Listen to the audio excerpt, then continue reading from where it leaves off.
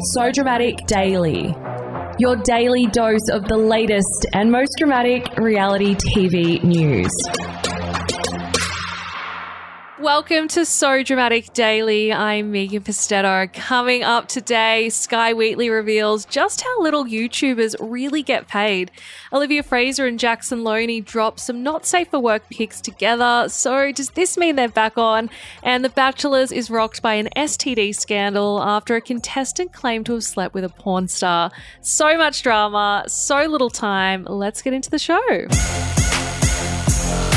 Influencer Sky Wheatley has revealed how little YouTubers really get paid, and it will honestly shock you.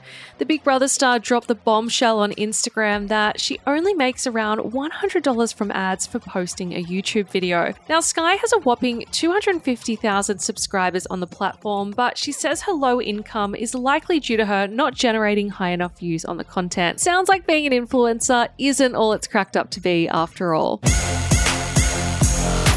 Married at First Sight's Olivia Fraser and Jackson Loney have hinted that they're back together following their breakup last year. The pair dropped some not safe for work photos which showed them lying together topless and sent fans into an absolute meltdown. Naturally, followers assumed that the couple had reunited, but Olivia later clarified that they weren't dating again, saying, "We're just fucking a lot," before saying she was joking. I hope you guys are keeping up. Olivia said she posted the photos because she didn't want them to go to waste, and we love an environmentally conscious reality star.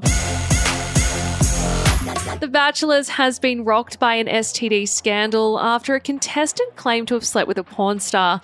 According to reports, the cast member bragged about the rendezvous to other contestants and then had to be tested multiple times for STDs. Apparently, producers were worried about her getting close to the Bachelors, given that they're doing fantasy suites this season, and didn't want the mansion turning into a super spreader event.